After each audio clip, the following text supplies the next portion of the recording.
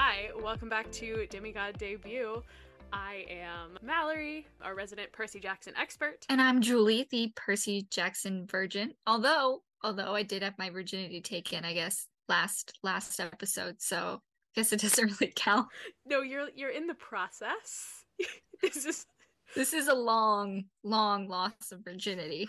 For sure. I am in fact wearing a Percy Jackson shirt for this, just because it's been my pajamas since the show started coming out, but it felt appropriate. Yes. Okay, so you read chapters 4 through 6? Yes, I did. I have notes. This is what I did during work today. Oh, amazing. I like that you have your notes on like a piece of paper. Mine are on my iPad right now. Yeah, because I did this sitting at my desk this morning. This is what I did. As you should. All right, so jumping right in. Hopefully some of your questions from last time have started to get answered. So chapter 4, My Mother Teaches Me Bullfighting. And this chapter opens with Percy, Sally, and Grover. They're all in Gabe's Camaro. We have our car chase scene, which isn't quite as fun in a book as it would be in a movie, but the weather is terrible, and every time there's lightning, Percy looks over at Grover and feels like he's losing his mind, and he wonders, could he just be wearing shag carpet pants? Which feels like quite the crazy fashion statement to me, and doesn't feel less weird than him having animal legs. To me personally, but also I don't understand fashion. Percy also mentions that it smells like wet barnyard animal in the car, which is nasty. Yuck. And Grover says he was keeping an eye on Percy during the school year, but he wasn't faking being his friend. And Percy, like you, last week, when you said that he's half horse, Percy is incorrect, and he says he's half donkey, and Grover gets all offended and says he's half goat, and he's a satyr, like from Mr. Brunner's Myths. So, did you know what a satyr was before this? No, that is actually one of my questions on there, on my list of questions. I have no idea what that is. Oh, fantastic. You don't know what a satyr is? I don't know. Is it a spoiler if I tell you what a satyr is? Well, if I Google it, I guess I'll spoil it myself, so you might as well just tell me. I mean, it's not a spoiler. I mean, it's like a myth thing, right? Yeah, you could tell me. Yeah, they're mythological creatures that are half goat from the waist down. They're just nature spirits, and they're half goat. Why a goat? Oh my god, okay. I just Googled it. I'm on the Wikipedia page now. I'm sorry. In Greek mythology, a satyr is a male nature spirit with ears and a tail resembling those of a horse, as well as a permanent exaggerated erection. Oh god. Okay, so I hate this.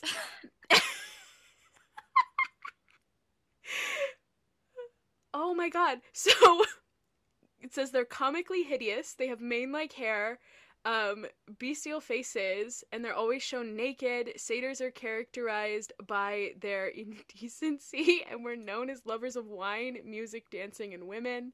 Is this me? They were companions of the god Dionysus, and they often attempted to seduce nymphs and mortal women alike, usually with little success. I'm learning all the things. Alright, so moving on from the revelations about satyrs. So Grover mentions Mrs. Dodds. Percy's kind of like, oh, so you admit there was Miss Dodds. And Grover says, yes, but he couldn't say anything because the less Percy knew, the fewer monsters he would attract. So they used the mist and tried to convince Percy that he made it up, but he was starting to realize what he is. Sally says they can't explain right now, but they have to get Percy to safety, and Percy asks what's after him, and Grover says, the Lord of the Dead and a few of his bloodthirstiest minions. They drive past farmhouses and a pick-your-own-strawberry sign, and Sally tells Percy she's taking him to the previously mentioned summer camp that his father wanted him to go to. And Grover says that it's really serious because the Fates appeared, and they cut the yarn, and they only do that when you or somebody, and he does a not very subtle switcheroo there, is about to die. So Grover clearly thinks Percy is about to be killed, and Percy is thinking back on everything that's happened when all of a sudden they're blasted off the road by lightning. And Grover is unconscious, he's moaning for food, which kind of makes this silly, but also makes it terrifying. But also Grover is real for being so focused on food in his dreams. And Percy finally sees what was chasing him, and it's this giant man who is bulky and fuzzy and has horns. Sally tells Percy he has to get to this big tree on the hill. Percy refuses to leave her and is like, help me carry Grover. And Sally says she can't because she can't go into camp. And Percy gets a better look at this dude chasing them. And the first thing he mentions is how muscular he is and how he's wearing no clothes but underwear. He says he's hairy, has massive sharp horns, and personally, my favorite part, he has a brass nose ring. And so we have yet another queer-coded villain here because the Minotaur has a septum piercing. So true. I didn't even think about it like that. It's so true. And I mean, when I got my septum pierced, my mom constantly told me that I looked like a cow. So it's really more of a cow That's thing. so rude. I know, it was kind of rude of her, it's but a bull. It could be a bull thing. yeah, it is like a cow bull thing to have the nose piercing, but also it is a gay thing. So yet again, yeah. And with how muscular and hairy he is, the Minotaur is actually just a bear. And we love that for him. We're gonna get canceled by the bear community. Great. So Percy's not allowed to say his name because names have power, which is a trope that I understand that we have to sometimes say that in fantasy novels because we want to keep the drama and the stakes alive. Like, we can't reveal what this is too early, but it's also really annoying. It's giving, like, what is this, Bloody Mary or Beetlejuice? Like, what? It's the name is gonna make the monster pop up. It's like, come on, give me a break. Yes, if you say Minotaur 3 times, he shows up. Great news for the gay community. The Minotaur does pick up Gabe's car and throw it about half a mile. And Percy thinks back on Gabe telling him not a scratch and kind of goes, oops, which icon behavior. Sally tells Percy he can avoid the bull if he jumps out of the way at the last minute. And she says she's been expecting something like this and was selfish, trying to keep him near her. They make it to the hill, but unfortunately the Minotaur does get Sally. He grabs her and she dissolves into light and she's gone. Last week you predicted this. You said his mom was going to die. So how does it feel to know that you manifested a 12-year-old boy having to go through the trauma of losing his mother? Listen. This is what we call dead mommy syndrome, okay? So these fantasy kids always got to go through, like, dead parents, and he already thought his dad was dead. So, it was only a matter of time for him to, she was just too perfect. That's how you knew she was going to die. She was too perfect in, like, the first beginning, like, the first 3 chapters or whatever. Like, she's an angel, like, she's, like, this so, like, healthy, like, happy presence in his life. Like, it was, come on, like, that was about to be ripped away from him. Right. Unfortunately, you are an adult who does have some reading comprehension skills, so you are able to pick up on things and make predictions. Was this shocking to you when you first read it? Or did you have an inkling? Do you remember? There are only some things that I remember being really shocked by, so I don't remember my initial reaction to this. I wish I did. But I am very much a person who does not pick up on clues. Like, the twist in a movie is always going to get me because I will take things at face value. Like, if you tell me something is something, I will believe you. So I'm sure I was shocked. I'm sure I did not see this coming. But also I was like 11, so. True. You can fool kids pretty easily. Yes. Like, reading these as an adult, you kind of see how heavy-handed it is with the foreshadowing. And it's like, okay, this was this is pretty obvious. All right, so post losing his mother, Percy gets a rage-powered... Rip Sally. Yeah, Rip Sally. Percy gets a rage-powered energy boost and uses his red rain jacket like a matador to get the Minotaur's attention, which it's just very funny to specify that the rain jacket is red so that we can have our matador moment. Percy ends up on his back somehow and rips his horn off and stabs him in the ribs with it. Icon. The Minotaur disintegrates, and Percy notes that it wasn't quite the same way his mom did, but does remind him of the way Mrs. Dodds disintegrated. So this was kind of our first real fight scene. What were your thoughts on this whole saga? I did think it was kind of badass that he ripped the Minotaur's horn off and then stabbed him with it. Like, incredible. Love it. I like if I was in a fantasy movie or something, that's like something I would want to do. Like that's what I would want my characters to do. Giving me very Avengers Endgame, or not Endgame. What is it? Infinity War, where they all start dissolving. Like when his mom dissolved, I couldn't stop thinking about Mr. Stark. I don't want to go. Percy, I don't feel so good. Yeah, exactly. I was just like, okay, we're dissolving. But I thought it was interesting that she dissolved differently from the monster. And I don't know if that was because, well, I don't want to jump too far ahead, but talking about how, like, you don't, the monsters don't die. You can kill them, but they don't die or something. Yeah. I was wondering if that was connected, but yes. Interesting. Good fight scene. Interesting. Okay. So the chapter ends. Percy drags Grover into camp. Grover's still unconscious. Percy's crying for his mom, ends up collapsing on a wooden porch. And he sees a man he recognizes and a pretty blonde girl, which it's very important to me that he describes her as pretty, and he describes her hair as being like a princess. And she says, he's the one, he must be. And the man says, be quiet, Annabeth, he's still unconscious. Bring him inside. And that's chapter 4. Any final thoughts here before we move on to chapter 5? Are we getting an Annabelle Percy love interest thing? Is that going to develop eventually? I'm sorry, Annabelle? Annabeth. No, he's going to fall in love with the doll, the Annabelle doll, like the demon doll from the Conjuring movies. I'm initiating a crossover event because I'm a moron. I will not confirm or deny, but I mean, he's a 12-year-old. How often do 12-year-olds describe girls as being pretty if there's not going to be something there? That feels like a very big cooties age, unless you figure out that you like someone. True. I mean, being friends with a girl at 12, what 12-year-old boy would ever? You would have. Yeah. All right. So, chapter 5, I play Pinnacle with a horse. Now, still to this day, I do not know what Pinnacle is. Do you know what Pinnacle is? Listen, I don't know how to play Pinochle, but I know it's a specific game, and I believe you have to have specific cards for it because they mentioned it in this old TV show called Dragnet that I used to watch with my father, and they talk like it's a cop show. It's really bad, and they talk about playing Pinochle, and I was like, oh my gosh, you have to have special cards. Like you can't play Pinochle with a regular deck of cards. Interesting. But I am familiar. I do not know how to play.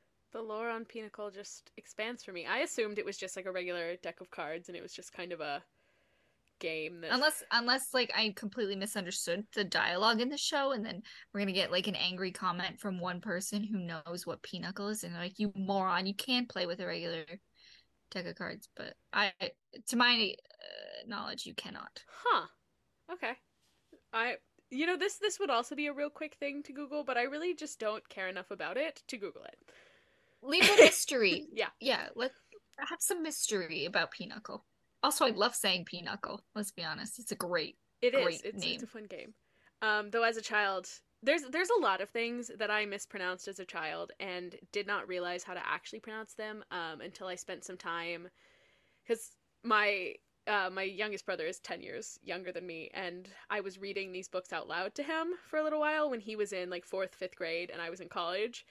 And I had to do a lot of Googling of like how to pronounce things. So there's just a lot of things that I'm like, oh, that's how you say that. So Pinnacle is one of those things. So chapter 5 starts. Percy's kind of like in and out of consciousness. The blonde girl is there again. She feeds him something that tastes like popcorn and asks a bunch of questions, and he has no idea how to answer any of them. Then he wakes up and there's a guy with a bunch of eyes all over his body watching him. Then he finally wakes up for real, and he's sitting on a chair on the porch. And I'm like, why did they take him outside to the porch? And, like, that just feels like a very public place for him to be. He still kind of feels like crap and says his mouth feels like a scorpion, which had been using it for a nest. I don't know if that's supposed to be relatable, but I've never experienced that. I guess I can imagine it though.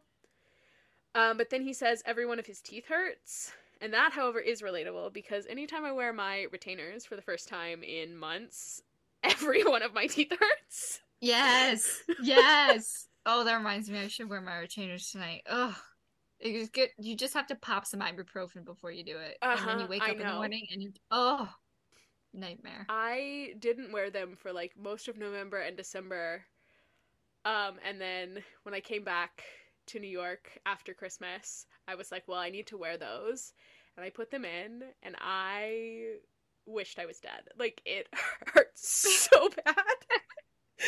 Tooth pain is like the worst pain. It's so intolerable. It's not even, I don't care how tough you are. If your tooth hurts or your teeth hurt, it's like game over. Well, and also, like, why does this country think that dental care is, like, separate from medical care? Like, It's not part of your body. Your teeth are they're separate. one and the same. Like, if your teeth are fucked up, like, it's gonna lead to all sorts of problems. Like, Absolutely.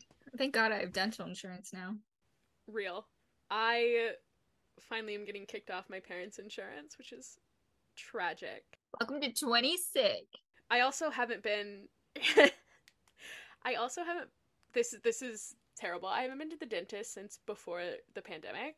And so, you know, it's 2024. Like, we're going on 3.5 years ish. And one of my friends, anytime we talk, since she found out that information, she's like, have you gone to the dentist? When are you going to the dentist? Like, it's really stressing her out. Oh, I haven't been to the dentist in years either. I have to get a new one, and I'm just like putting it off because I don't feel like dealing with paperwork. Yeah, going to the dentist is hard. I'd rather go to the doctor. I would 100 times way like the doctor's so much better than the dentist. And you have to get weighed at the doctor. Like, I would rather sit there and get weighed than go to the dentist. Real. I hate That's how the much I hate the dentist. Ugh. Get your hands out of my mouth. I'm sorry. Get your hands out of my mouth. So real. All right, back to it. Anyway, back to the book. So Grover is there on the porch. He's wearing regular pants, so Percy kind of goes, oh, good. This may have still been a dream, but Grover gives him a shoebox that has the Minotaur's horn, and Percy realizes that it was actually real, and his mom is gone. And my dramatic boy looks out at this beautiful meadow, beautiful camp, and says, like, the world should look black and cold. Like, nothing should be beautiful with his mom gone, which is sad, but it's sad. It's sad. It's not. I shouldn't be laughing, but I am a little bit because it's just it's a little over dramatic, I think. And Percy immediately starts wondering, like, where's he gonna go? What's he gonna do? And he says he would rather go live on the streets than have to go back with Smelly Gabe, which says something about what it must be like to live with that man. And Grover's upset. He says it's his fault because he was supposed to protect Percy because he's a keeper, or at least he was. And we don't get any information about that because Percy gets all dizzy, and Grover helps him drink this stuff that looks like apple juice but tastes like his mom's blue chocolate chip cookies. And he says he feels like he could throw Nancy Boba Fett 100 yards, which is good because Chiron and Mr. D are waiting for him. Here is where Percy tells us about camp for the first time. He says it must be on the north shore of Long Island because the ocean is out in the distance, and there are all these like ancient Greek buildings. There are kids playing volleyball, canoeing, and chasing each other in orange t-shirts like the one Grover is also wearing. There are the one you're wearing. Oh, like the one I'm wearing also, yes. Kids doing archery and riding horses. Mm-hmm. Some of the horses have wings. Pegasus. Yes, Pegasus. But my question for you is, did you ever go to a summer camp as a kid? No, we didn't have money for that. Like, I never went to summer camp just for fun. I only went to religious summer camp. Ah, indoctrination camp. Which, yeah. I realize, because sometimes I look back on, like, what I pictured certain places being. Like, I have a very specific, like, anytime somebody is in an apartment, like, there's something that happens in an apartment, I always picture the same apartment, like, layout. And it's, like, part of the house that my family lived in until I was like 9, which is weird. But when I think of Camp Half-Blood, I always picture in part this like camp that I went to up in like North Texas, where I went to learn about Jesus. Jesus. But it was kind of the only thing I had in my brain for like summer camp. So that's kind of always what I pictured, because there was volleyball, there was canoeing, there was chasing each other, like all the things Percy described. And there was also like an outside area where we ate, which camp also have. So I was like, have I been to Camp Half-Blood? You were there actually. This was all a giant ruse. Like you were there. You are a half-blood. Honestly, if you had told me that when I was 11, that would have been my dream. Great. All right, so we get around the porch, and Chiron and Mr. D are there, and so is the blonde girl again. Which, side note, I love her. I love her so much. But the way that she is lurking and only hanging out with the adults, like she is very much giving teacher's pet.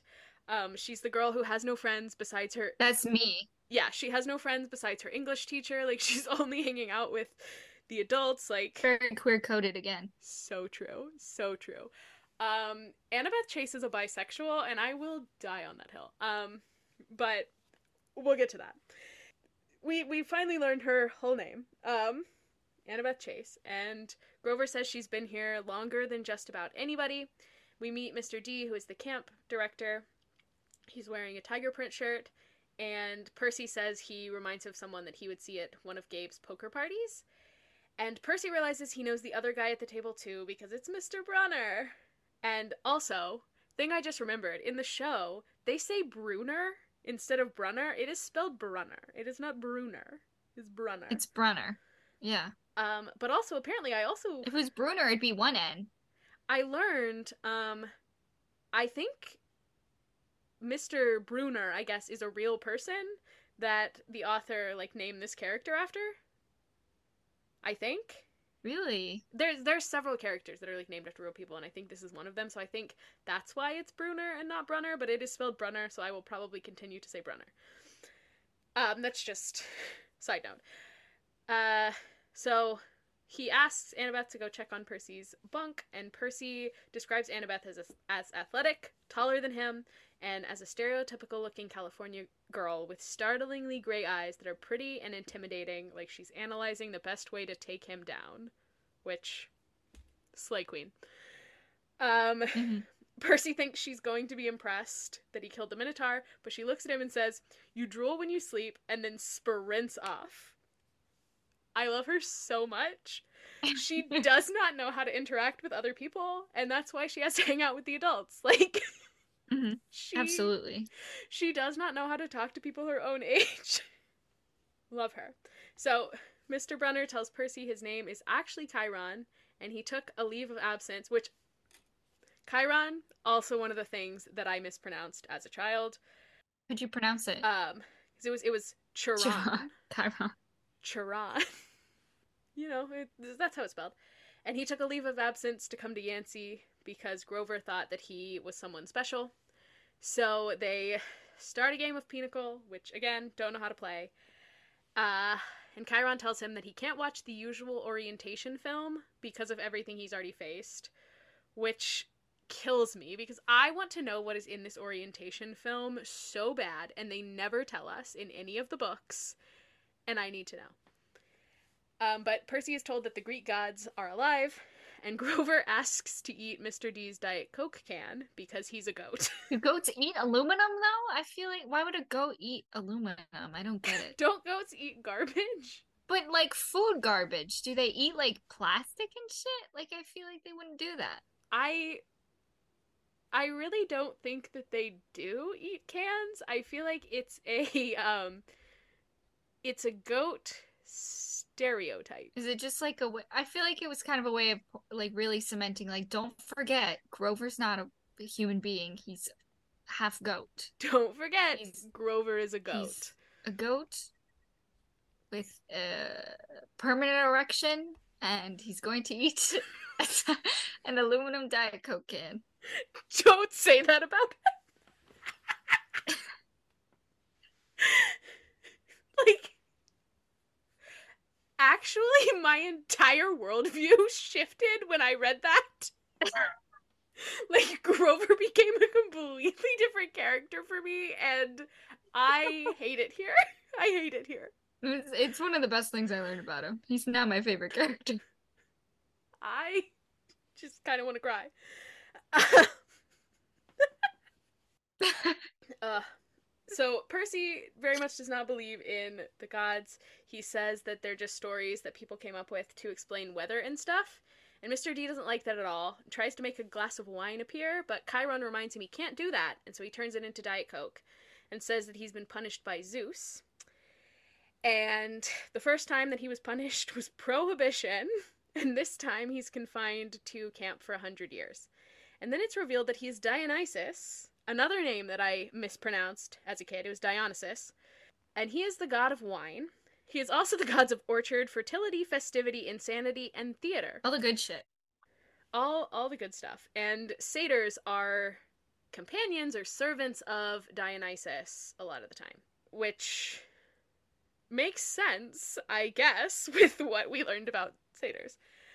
So did you think that we were going to be meeting a god at camp? Or thoughts on Mr. D? I don't know. Kind of seems like a dick, gotta be honest. But everything I know about him prior to this, I mean, the little that I knew, I would assume that he would be a jerk. So, also being stuck around a bunch of like bratty kids, I would also be really mean and like full of hatred, probably, if I was stuck around summer camp kids for 100 years or however long he's stuck there. Honestly, yeah. And I somewhat willingly made interacting with children my career. So, um, great. So, Chiron wins the Pinnacle game, and Mr. D and Grover leave to go talk about his less than stellar performance on this assignment with Percy. And Chiron explains how the gods got to America. And this is one of the things that I want your take on. For some reasons that like we haven't gotten to yet, but also just like as a general idea. But Chiron says that the gods move with the heart of the West and Western civilization. And he says they move from place to place, Greece to Rome. And Percy interrupts here to be like, the gods died. As if he didn't literally just meet Dionysus.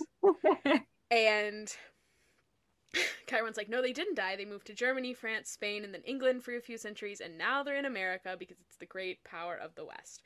And so the gods really just move to whoever's doing the most, like, colonizing and general fucking up of the world, it feels to me. But what are your thoughts on, like, Western civilization as an idea, or, like, this way that the gods are tied? I don't know. This is... I want your political expert opinion. Yes. Well, anytime, we start bringing out Western civilization, it can get white supremacist very quickly, incredibly quickly.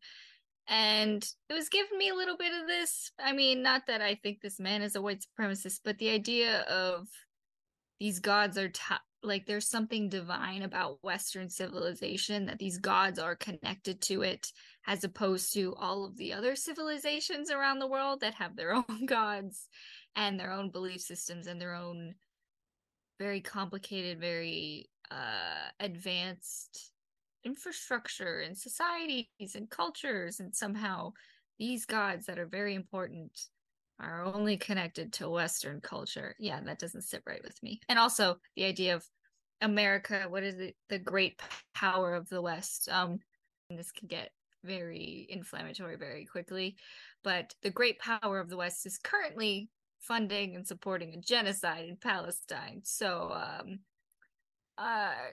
great power, maybe, morally, no, but on mere like strength, I guess America is still the great power because we can do whatever we want. We ignore international norms, international law, and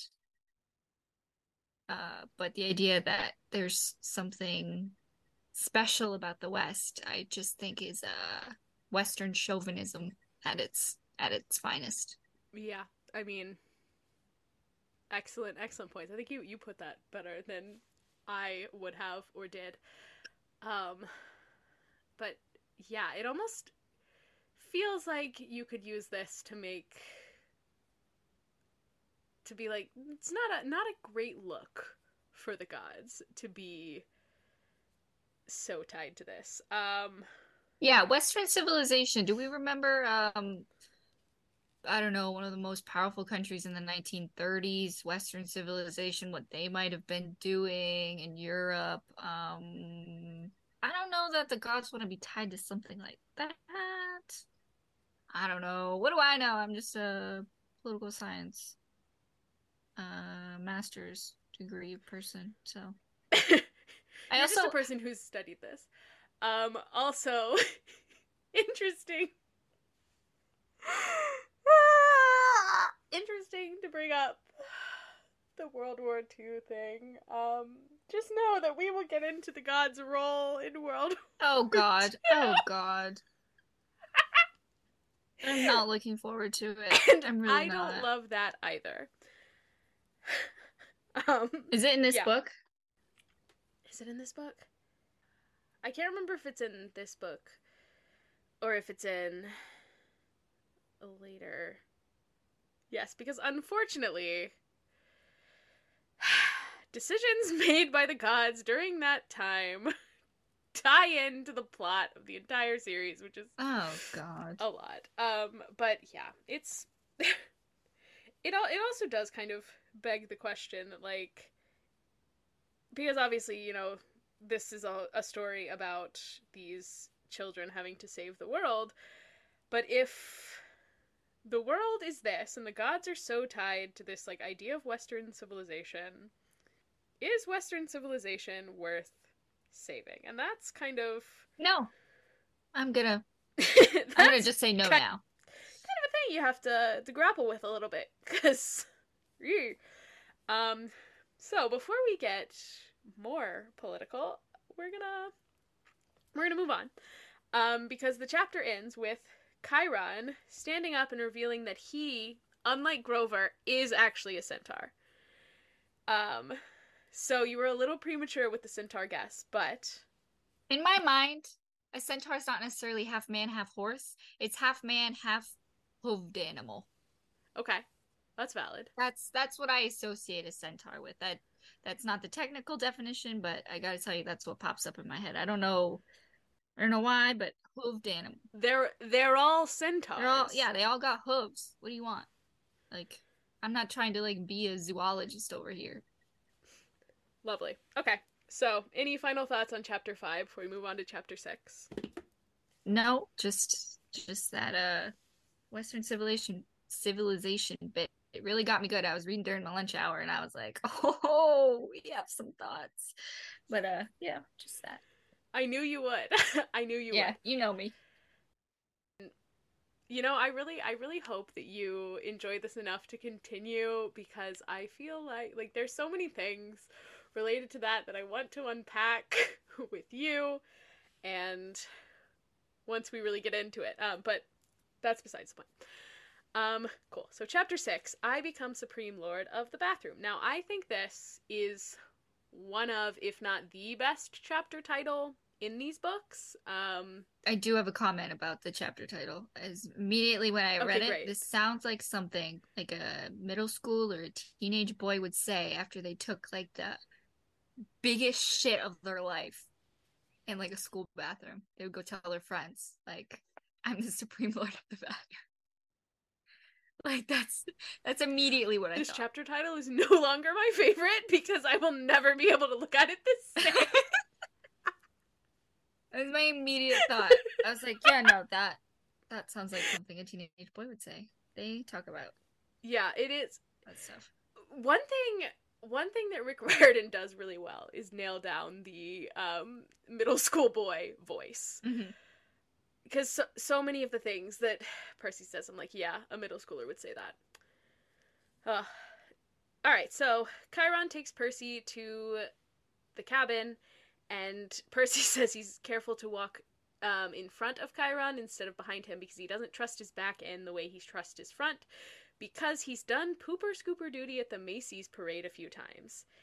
And how did he get that job? Like, is that a thing that they let children do? Yeah, that seems Like, very odd. Like you would want a professional because it's excrement. Like it's gross. maybe that's something that deserves Google, but I work with someone actually who did a balloon at the parade this year. And apparently you have to like know someone to get in. So I wonder if in order to do pooper scooper duty you have to like know someone. But then who did the Jacksons I know? don't know. Maybe Sally had a connection. She worked at Grand Central or something. Who knows? I don't know. I don't know. It's I feel just like that's a connected job. I want to work at Grand Central. Not really. you can work at a candy store in Grand Central. They have offices above it. Like CBS News, I think, used to be Oh, out of Grand Central Station, according to my father. that's kind of cool. Anyway. So as they're walking through camp, Percy notes that the other campers seem older than he is, and the satyrs look like they're older than Grover. And he says they all kind of are watching him like they want him to do a flip or something. And Percy looks back at the house with the porch and sees the curtain in the attic move. And Chiron assures him that there is nothing alive up there, but the emphasis on there is nothing alive is suspicious. They walk through the strawberry fields, and Chiron explains that they sell strawberries to pay for the camp's expenses because Mr. D has an effect on fruit-bearing plants. Which, if this is a camp for the children of the gods, why are the gods not funding this? They're Republican. They should have the money, the riches, to pay for this camp for their children. It's a handout. No, that's a handout. Right. These demigods have to pull themselves up by their bootstraps. Absolutely. Percy asks about Grover, and he asks if he's going to be in trouble, and Chiron says he has bigger dreams than are reasonable, and in order to get there, he has to successfully bring in a new camper to Half-Blood Hill. And Chiron tells Percy that the Council of Cloven Elders probably will not see this as a success because Grover lost Percy in New York, and the unfortunate fate of his mother, and the fact that Percy kind of carries Grover, who is unconscious, into camp. And Percy says, won't he get a second chance?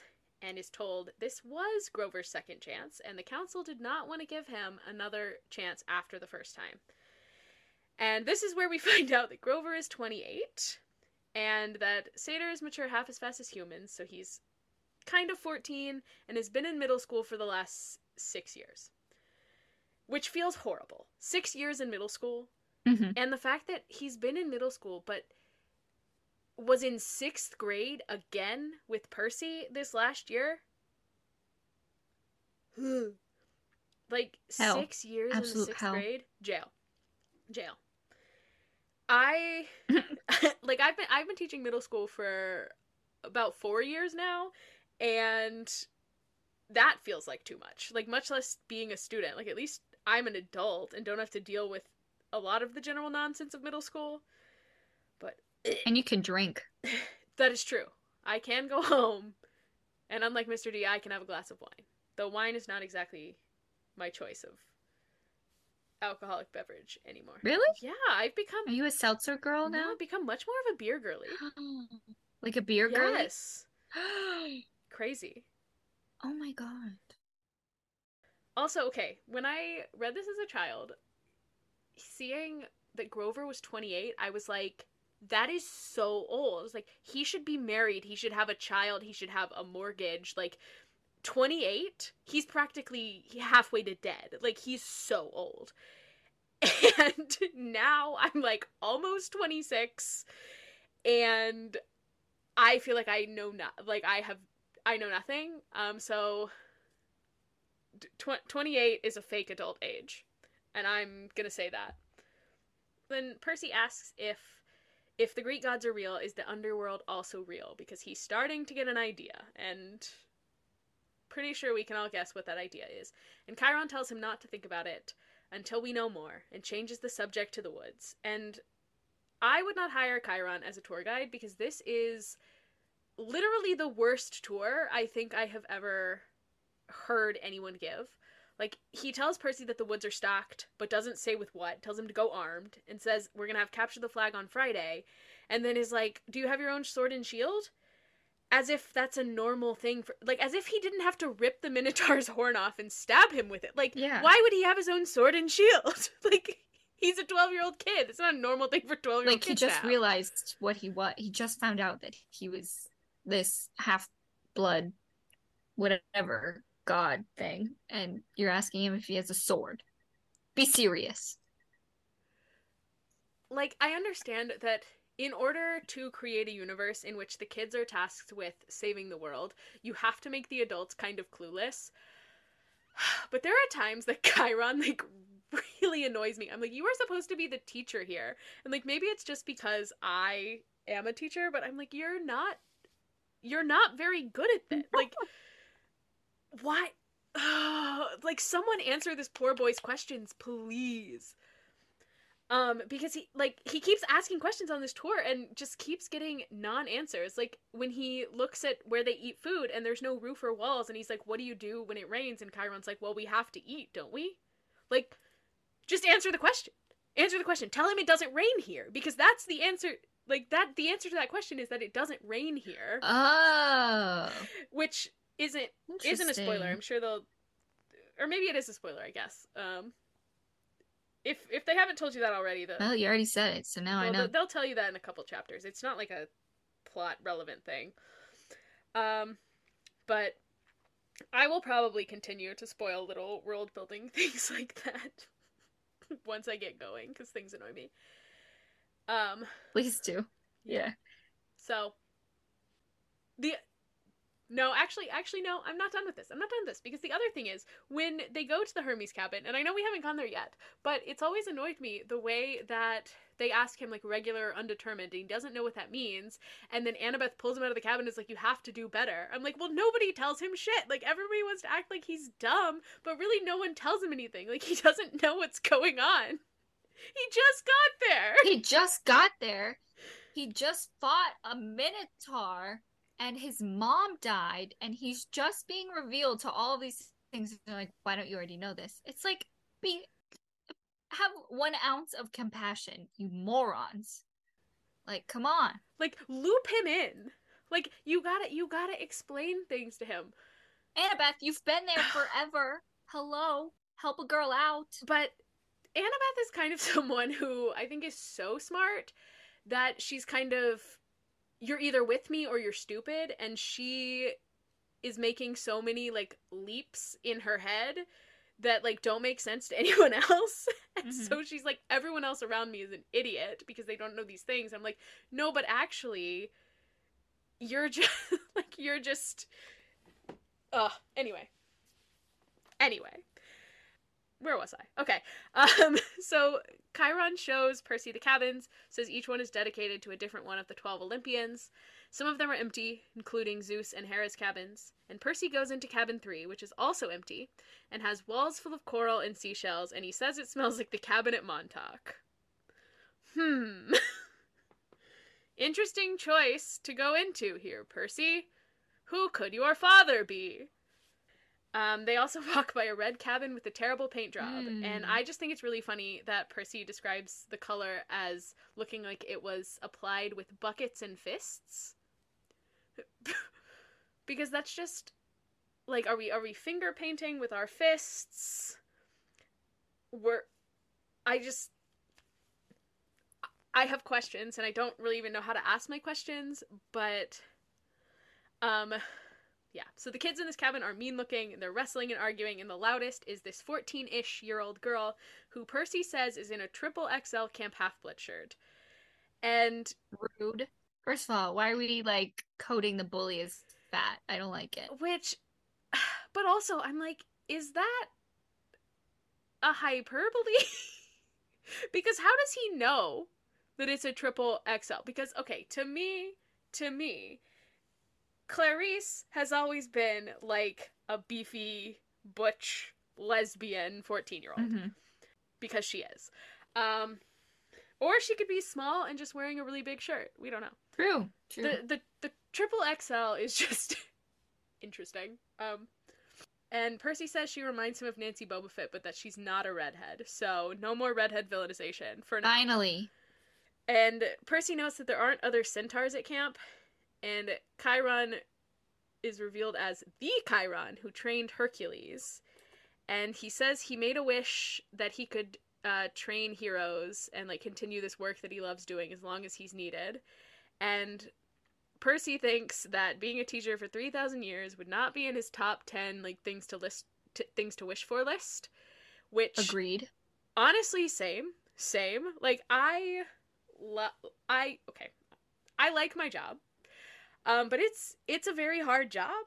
And most days, the idea of having to do this until I'm 70 and can retire makes me want to set myself on fire. So, 3,000 years? Chiron is stronger than I am. And also, side note, if anyone from work happens to listen to this is a joke. Please don't fire me. I like to be able to pay my rent. I feel like anytime I talk about work, I have to add a disclaimer because these children like to Google me. Like, they found my old YouTube videos from high school, like where I posted old high school projects, and they start like quoting them to me. No!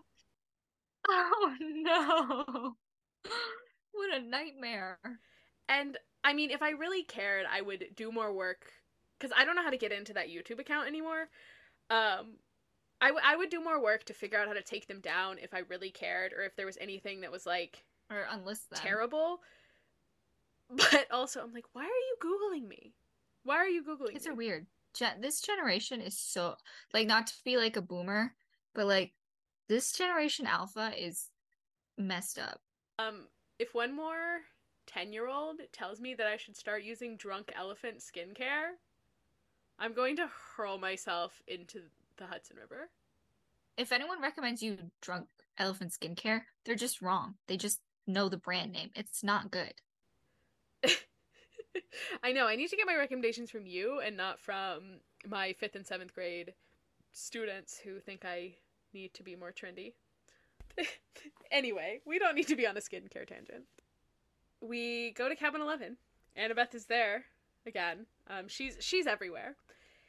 And Chiron passes Percy off to her, and they go into the cabin. It looks old and run down, and has a caduceus over the door, which is another thing that I did not know how to pronounce as a child. I always pronounce it as caducus, but apparently it is I don't know what that is. caduceus. It's like it's the little symbol. It looks kind of like the medical symbol, but it's not. Where it's like there's a line in the middle and it's got like two snakes going around it. Oh, okay. Yeah. Yeah, but that's like Hermes' symbol.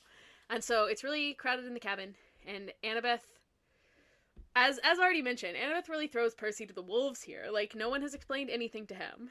And but this is where we meet Luke. And Luke is this charming and welcoming older guy who Percy says is pretty cool looking, except for he's got this long scar running down his face that makes him look kind of unsettling.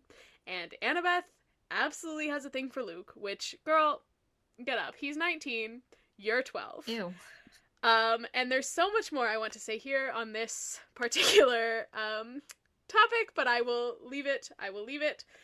And Luke finally explains some things to Percy. So Percy's undetermined, which means they don't know what his dad is, but he stays in the Hermes cabin because Hermes is the god of travelers, and so Hermes isn't, like, picky about who stays in his cabin. And Percy asks how long it will take to get claimed, and Annabeth, like, rushes them out of there, and is like, you have to do better than that, which, again, he can't do better when no one's explaining anything to him. Does explain some things to him, finally, but she also isn't very nice, which I appreciate. Like, I appreciate that she's not nice. Like, she's not this perfect vessel of information for Percy, the way that, like, the smart girl character is in some other media. Like, she's mean. She's not nice. She, like, berates him for being dumb and for not being grateful to have the opportunity to face the Minotaur, and she's the one who tells him that even though you can, like, kill a monster, they don't die, they'll respawn. And Percy asks if he could stay in one of the other empty cabins that's less crowded, and Annabeth tells him it depends on who his parent is. And Mama's boy Jackson over here is like, okay, so where's the Sally Jackson cabin? Because he starts talking about his mom. I know. And Annabeth says she means his dad. And is this the first time that somebody tells Percy that his dad is a god? Or did they tell him that in like chapter 5 at the table? I can't remember. I'm not sure. I think this might be the first time. Like I can't remember if they actually. Where's let me get the sacred text. Your beat up little book. Yeah, I'm pretty sure that they just straight up don't. Like they just don't. Because when he walks by the like sea cabin or whatever, don't they like pull him away and be like, "Don't look in there"? So he doesn't know that his dad's a god, I guess. Was his dad in there, do you think? Was he in there? I don't know. Do you think his dad was in there? Well, I have a question. This is dumb. This is a really stupid question. I love a stupid question. I'll get to it, but first of all, have you seen on Twitter the picture of a fish getting an x-ray? He's like stuck in a little sponge. Yes. Yes. So it's like, is Poseidon, like, does he have to be wet at all times? Like, I'm imagining this guy who looks like King Triton from The Little Mermaid and sitting in like a sponge or something because he can't be out of water for too long. Okay. I'm with you. So if he is in the cabin, I would hope that he's sitting in like a bathtub or something because he has to be wet at all times because he's the god of the sea. I thank you for your stupid question. I love it. So Percy doesn't believe that his dad is a god. He's like, no way. And Annabeth says, well, you've been kicked out of all these schools. You have ADHD, you have dyslexia. Like, these are all, like, together, all these signs are almost a guarantee that you're a demigod. Also, we gave you ambrosia and nectar to heal you. And if you weren't a demigod, you would have died. And Percy says he has so many questions, he doesn't even know where to start. So, how are you feeling? Do you still have so many questions? You don't know where to start? No, I think I'm starting to get the hang of the stuff. I mean, a lot of the Greek mythology does go right over my head because I never retained any of that information from middle or high school. But I gotta be honest, the story structure is not that complex because it's written for middle schoolers. So, I mean, right. Any thoughts on Annabeth's godly parent? I mean, I know you might not. Oh, because... you know what? I have no idea because I don't even know all of them. Does she godly parent? Did you say singular? So they're all half-bloods, is that right? Like all of them? Okay. Yeah, so they all have like one god or goddess as their parent. So I'm gonna guess, and I don't know the name of this, or if this is a god, but I'm gonna guess the most annoying know-it-all one is her parent. That's if I had to guess. That one. I love it. And I'm not saying I don't like Annabeth. I think I called her Annabelle. I'm gonna make that mistake again. It's not that I don't like her. I know exactly who this type of person is, and it's exactly who I was in middle and high school, and I was annoying as fuck. Like, no hate, because I was one of you, but... Oh, as was I. Like, as a child, was like, That's why we're friends, probably. I want to be Annabeth. Like, she's so cool, and she's wonderful. But I feel like I was actually just all the negatives of Annabeth. Like, the fact that she's annoying. But I think a lot of the reason that people really like this series and, like, really enjoyed it as kids is because they saw themselves in Annabeth. Because she is excellent, annoying middle school girl representation. Yes. We've got one final kind of scene here, and it's the one that gave us our chapter title. And so as Percy's with Annabeth, the girl from the red cabin comes over with 3 other girls and kind of gets into it with Annabeth. And Annabeth introduces her as Clarice, the daughter of Ares. And I'm going to come out now as a Clarice apologist because I support women's wrongs. And I think that Clarice is fun. And she said that there's an initiation for newbies, which is never good. and it's giving frat a little bit.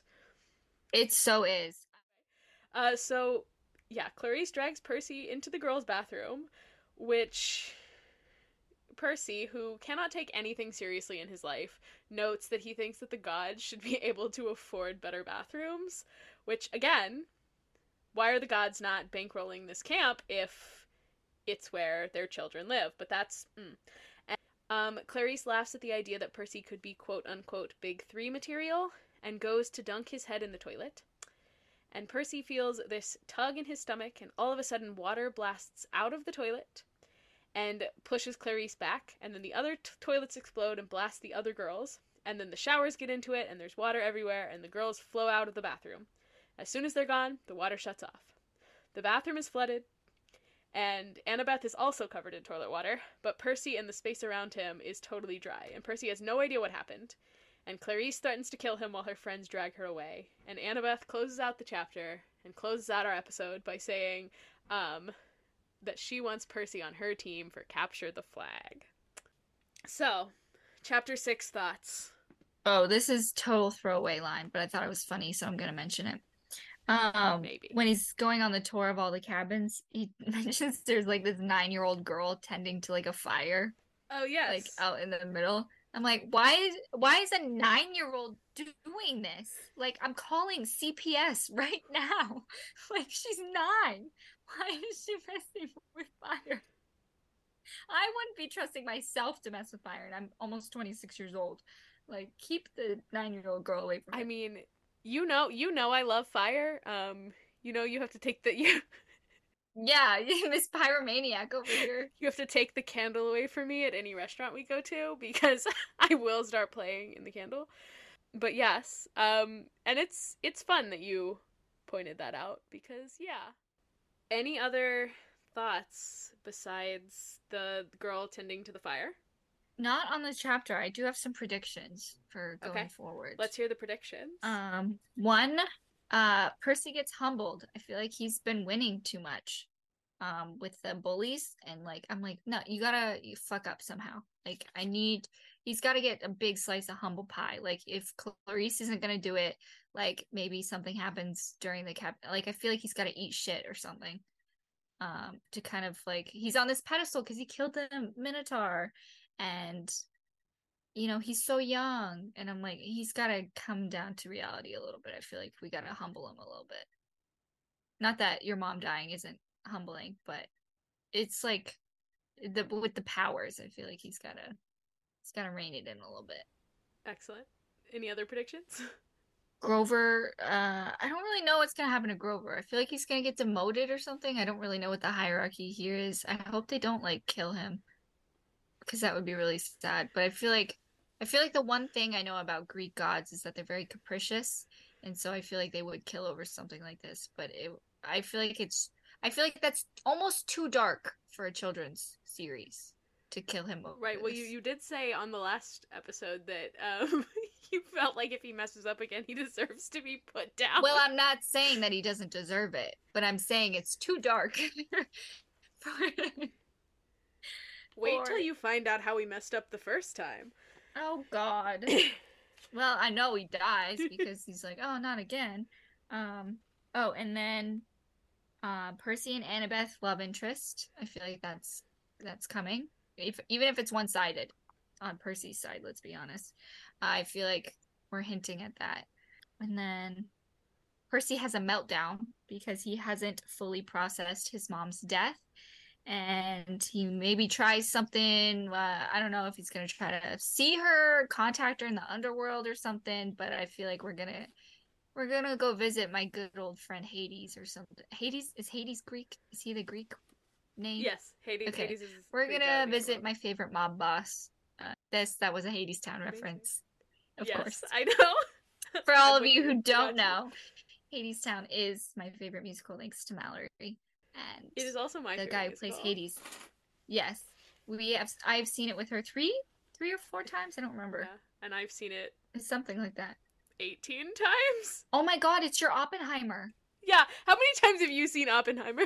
More than 18. Well, okay, seeing a movie is a little less expensive than seeing a Broadway show. I've seen it 28 times. Well, I'm just honored to have been there for your first Oppenheimer that day we did Barbenheimer. I'm so glad I dragged you to that.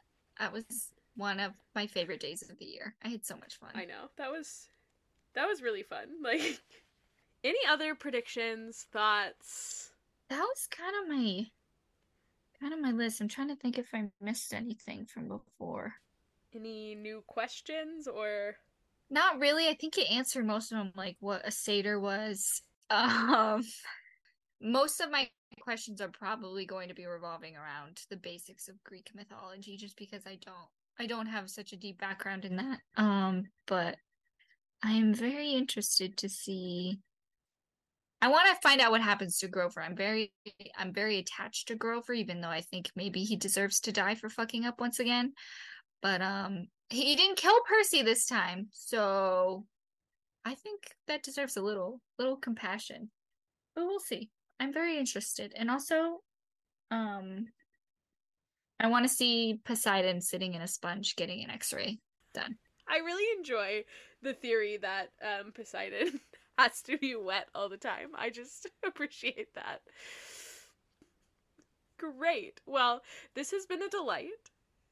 Thank you for taking the time to talk with me about this book. I know I said it last time, but this is truly like the greatest gift you could have given me. Like the opportunity. Oh, so I don't have to give you a birthday present? That's what I'm hearing? Really? No, you really and straight up don't. Yeah, next week we will do 7 through 9, which I'm excited about.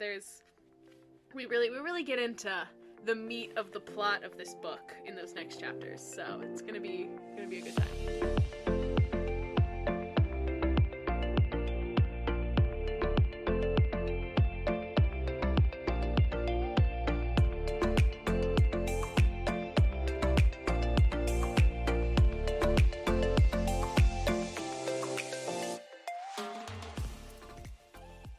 Hello, Mal here. If you made it this far, thanks for listening. If you for some reason want more of our nonsense, you can follow us on Instagram or the social media formerly known as Twitter at DemigodDebutPod, or you can email us at demigoddebut@gmail.com. And by us, I do mean me. Julie is on social media lockdown until she reads the books. We'll see you next time. Bye!